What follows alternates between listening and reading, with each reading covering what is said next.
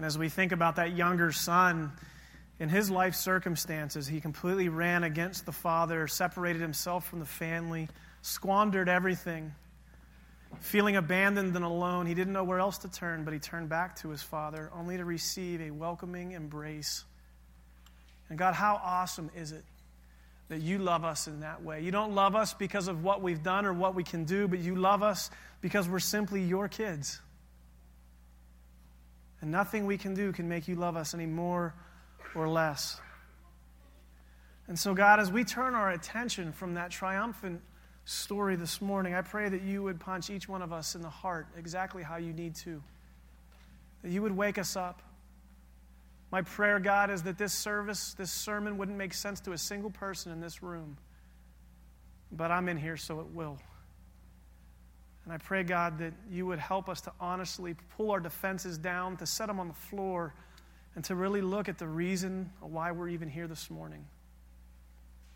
And so, God, we pray that you would, disturb us, check us, wake us up this morning, and help us to celebrate the things we need to celebrate and to grieve the things we need to grieve. God, we love you and we thank you. It's in Jesus' name we pray. Amen. So I'm Pastor Jamie, and thanks to Jared and everybody for everything. That last song that we just did, it's such a, I like the word visceral. It's just like, I don't know about you, but so many times in my life, I feel like I've been in this moment where all I can do is really scream out to God. Whether it be through pain, a last-ditch effort for attention, I don't know what it is, but some of you probably have been there. And I can't help but to think about that younger brother and his life circumstances when he was in the pig pen, looking at the pig food, as we heard about last week, thinking, this would be so much better than what I have right now. And then there's that moment that the Bible says he comes to his senses and he goes home to find a father that he expected to be met with the boxing of the ears, as Pastor John said last week. He expected to be met with this stern rejection, and only if he can get the father to accept him a little bit. But he doesn't meet any of that. And what he runs into is a loving God, a loving father who runs to him and meets him at the fence and throws his arms around him and weeps for joy for the fact that his son is home. One of my professors down at Trinity, his name's Kenneth Bailey, points out the fact in the story that the prodigal son has not even fully repented and become fully reformed yet. That in fact, the father has embraced him and accepted him while he still probably smelled like pig. And he brought him in and he had a party. And isn't it awesome that when we return home to God, he embraces us with our pig smell, with our messed upness, with all of our brokenness, and he brings us in, and all of heaven rejoices. Isn't that awesome? Isn't that incredible to just know that we have a God that will meet us at the fence? That isn't just waiting in the house to give us a lecture, but he's waiting at the fence with a hug, who's willing to disgrace himself and to sacrifice himself for us. When I hear about this story, we're in the story of the prodigal son. It comes from the parable that Jesus told in Luke 15. If you have your app or your bulletin, you can look in there, or your Bible, you can look in there. And follow along with us. But over the past few weeks, we've been talking about the fact that Jesus is the one telling the story.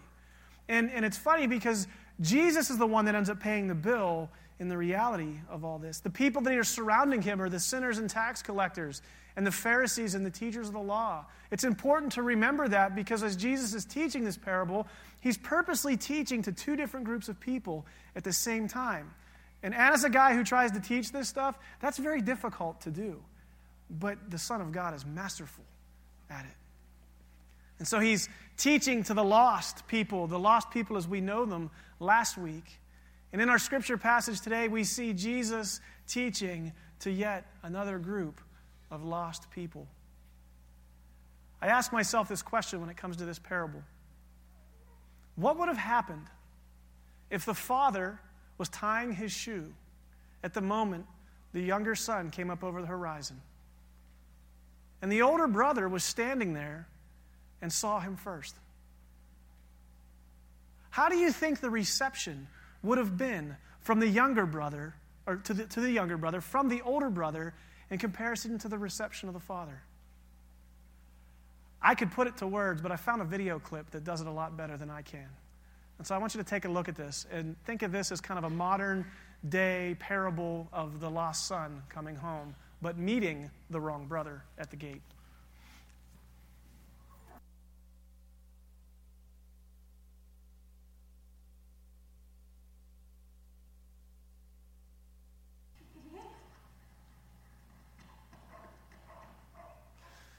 So we laugh at that, and that is obviously a very gross exaggeration, I hope, of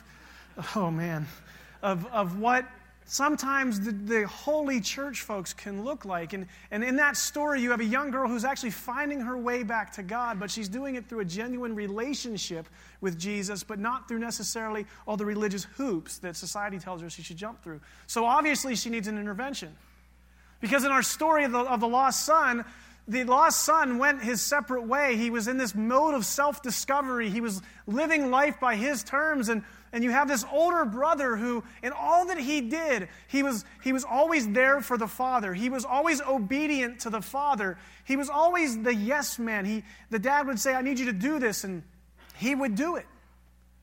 And so, can you imagine what the reaction would have been from the older brother if he had seen the younger brother come? And he probably would have met him at the fence. He probably would have slapped him with a Bible and said, you weren't there for the father, all this stuff. Now you're coming back. You want more parts of the inherited. You need to go. You need to get out of here. And chances are that younger brother probably would have turned around and left. But thank God, because in that story that Jesus tells, the younger brother does not meet the older brother. He meets the father. And the father is so excited, as we heard last week, he throws a party. Because that's what fathers do when they find their lost children, is they throw a party. Remember that, kids. And so, we find ourselves in our scripture passage today. If you have your Bibles or your apps, you want to open to Luke 15. We're going to be in verse 25. And so in our world, what we do is when we look at that video clip, we can see two very distinct rights and wrongs. When we look at the lost son and the older brother, we think of this. We think of the lost son as being this rebellious jerk that everybody can see, clearly doesn't have his life together. He's a train wreck. And we all know people like that. And so we might call that person the person who's out on a self-discovery mission. Or as when you look at the playground, it's the kid that always bends the rules so that he can win, like my son when we play Pokemon together. I don't know how the game is played because every time it changes so that he can win. Okay? It's just what he does. But then there's that other person, there's the older brother whose everything is by the book. Everything is by the rules. And so that's the other side of the coin, is we have the moral conformity. And I think of that as the kid on the playground who's running around saying, you can't triple stamp a double stamp. And he's saying, you can't do this, you can't do this, you can't be on there. Only one person on the trampoline, which everybody knows doesn't happen anyway. But this guy, the moral conformist, says it's by this, this, this, and this. And so in our society, we place everybody in these two categories. And what Jesus is trying to teach us through this story is that everybody's wrong. That it's not by this means, and it's not by this means. It's another way. In fact, when we get into it here in a little bit, and we're going to cover this next week, there's actually a third brother in this story that's not talked about. It's the true older brother. It's the older brother that should have run after the younger brother before he even left the property. And that brother is actually demonstrated to us by Jesus. But we're going to talk more about that next week. This week, we're going to talk about our moral conformist, our older brother, our doesn't do anything wrong brother. See, it's interesting because when we read the story as Jesus is telling it to the Pharisees and the teachers of the law, he says in verse 25, meanwhile, the older son was in a field. What was the older son doing? He was working hard. He was doing what the father asked. When he came near the house, he heard music and dancing, so he called one of the servants and he asked him, hey, what's going on? He said, your brother's come home, and your father's killed the fattened calf because he hasn't been back safe and sound. And so what the older brother hears is wait a second, Dad's having a party for that guy? And so instantly, instead of being the true brother he should have been, instead of caring about the needs of the father, the older brother, his character really comes out for who he really is. Because in this moment, if he really was a true member of the family, if he truly loved the father, he would have been excited for the father in this moment. Because he saw how losing his other son grieved his father. And he should have been excited about the fact that his younger brother was home. But instead, he does something else as it continues on. And it says this, the older brother became angry. How sad is that? That a member of the family has come home, and the only experience that you can have is anger. Well, it's evident that the reason why anger is the way he felt is because he wasn't looking out for the sake of the family. There's actually a lot of selfish intent in the older brother. The older brother became angry and he refused to go in.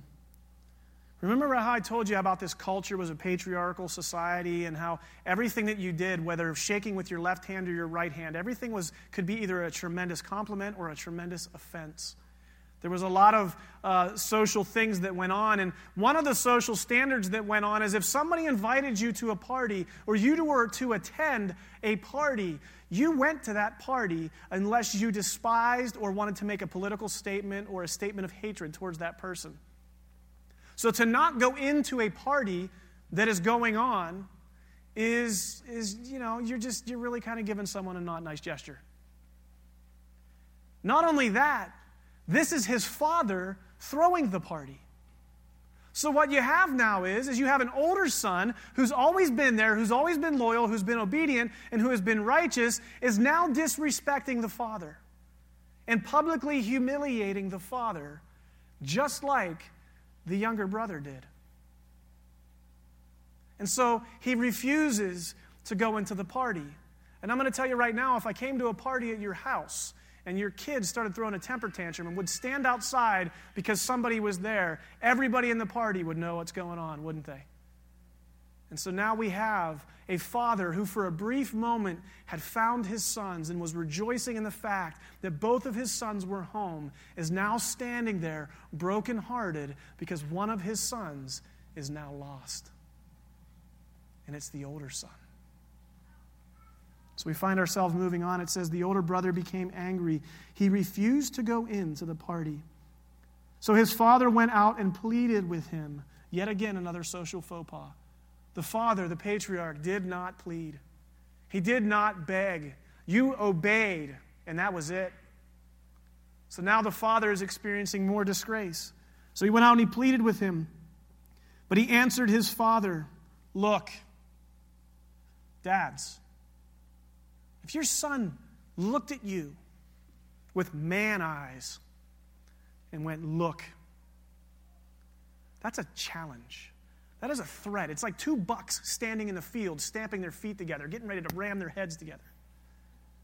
The older brother is taking a stance. He's now removing the father as the patriarch of his life, and he's beginning to do things that are very disrespectful, and his heart is being revealed. He says, look, all these years I've been slaving for you, and I've never disobeyed your orders. Yet you never gave me even the youngest goat so I could celebrate with my friends. But when this son of yours, who has squandered your property with prostitutes, comes home, you kill the fattened calf for him. He says these words, that son of yours. And so in a moment, a while ago with the younger brother made the statement to the father, I want my stuff now and I want to go on my way. And with that statement, the younger brother basically told the father, I wish you were dead and out of my life. Now, in that same type of moment, the older brother looks at the father and says, that son of yours. And he makes a statement that is disowning of the father. And he is now separating himself from the family, making a very bold claim that is just as ignorant and just as gross as what the younger brother did.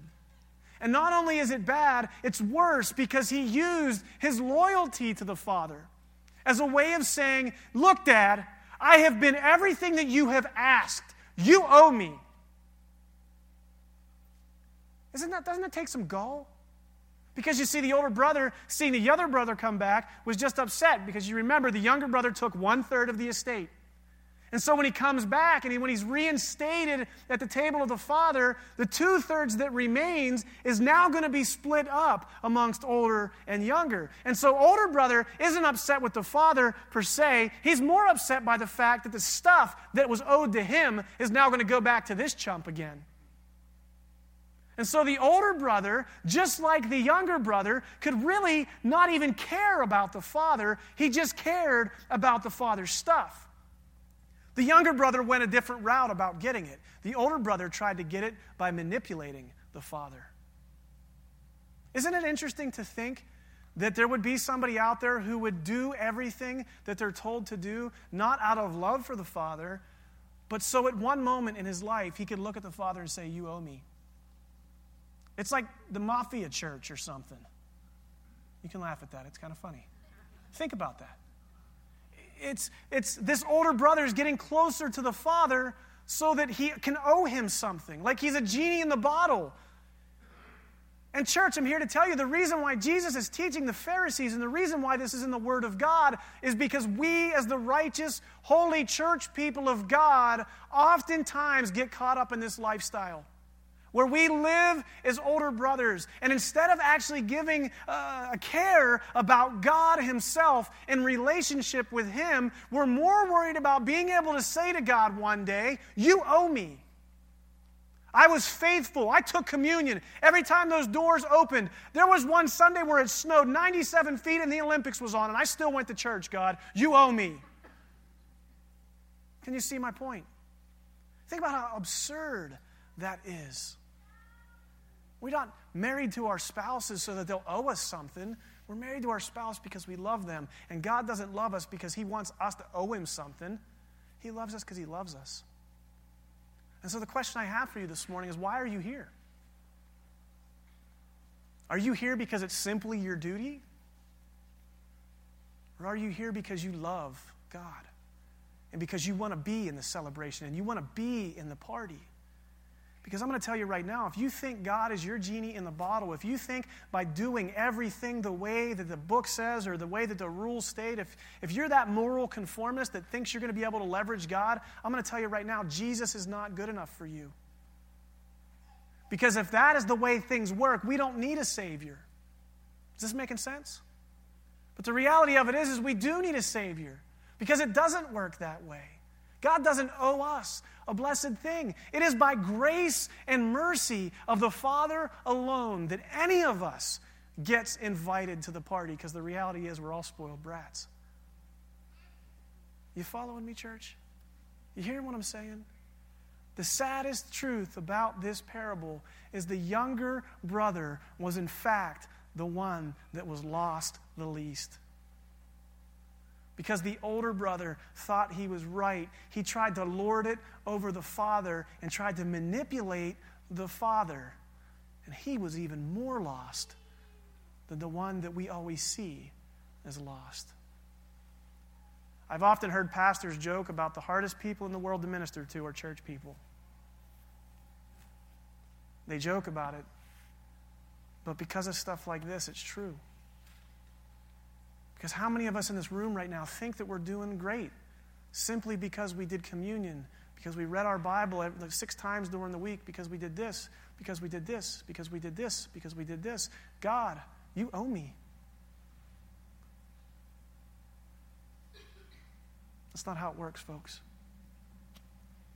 The saddest part of this parable when it ends is the fact that there is actually only one person who's not at the party. And it's the older brother. The Word of God tells us later in the book of Luke, it's Jesus. He says that humility is a first step to grace. That being humble is a first step to grace. And when you think you have it all together, when you think you've got figured out, you're not being humble. And I'm going to tell you right now, you're going to be left outside of the party. The Father wants you to come in. The Father wants to celebrate with you. You are just as significant to the Father as the other son. The reality of it is we're the ones who are deciding to reject the Father. We're the ones alienating ourselves from God through our righteousness. It just sounds weird, doesn't it? God doesn't want us to be the moral conformist. God doesn't want us to be this crazy kid running all over the place. Because you see, God would send Jesus to be an example of who he wants us to be. God would send Jesus as a sacrifice for us so that we can be made right. God wants us to be the older brother that instead of letting his little brother run away, he wants us to be that older brother that would go after the younger brother and say, look, we love you. We want you to stay here. I know you've got some crazy things in your head right now, but we'll figure it out. And maybe as brothers, they even duke it out a little bit, but at the end of the day, the older brother doesn't give up on the younger brother. I think for each one of us, that's going to hit us in a different way. Do you know the mission of Jesus Christ was? As he sums up in Luke 16. He sums it up like this. He says in, Luke 19:10. Jesus just says, I came to seek and to save the lost. He didn't come to bend, to bow, to stand, to pray in the proper order. He didn't come to make sure that the church didn't have snow on it. He came to seek and to save the lost. And my biggest fear is that there are going to be a lot of really good people who did a lot of really good things in their life who are going to burn in the pits of hell because they never had a relationship with Jesus. You hearing me, church? You cannot work your way to the Father. It is by grace and mercy alone. You're going to be broken. You're going to smell like pig when you get there. But my daddy doesn't care. Your Father, your God, God the Father doesn't care because he just wants his kids to party with him. He wants his kids to be at his table. Maybe you're the younger son tonight. Maybe you need to come home. Maybe today you're the older brother. Maybe you need to lighten up. And maybe you need to recognize that the world's just not about you. That you can't be your own Savior. You do need Jesus. Maybe you're that third brother. Maybe you get it. If so, praise God. But I want to challenge you to really think about that stuff today. I want you to ask God, which brother am I? I want you to ask God to convict your heart. Which brother am I? Father, we love you and we thank you. We praise you, God, that you did not just abandon us. You've taken your hands off us. You've given us over to our sinful nature, Lord. But the moment we come over the horizon, the moment we come to our senses, as the word says, you run for us. And you throw your arms around us. And you tell us, welcome back. You tell us, welcome to the table. And you put a ring on our finger and you throw a party. We thank you, God. We are not deserving of anything more than death. We are not deserving, but it doesn't matter because we can't do anything to earn it anyway. It's by grace alone. It's by your mercy alone. You told us in your word to just put your faith in me. And the reality, God, is when we don't put our faith in you, when we try to be that older brother, God, that we are just simply afraid to let go of control because we're not sure of what your plan and your will is. But God, your will is perfect and your plan is just beautiful. And so help us to have faith to let go and to let you do what it is you do. It's in your name we pray. Amen.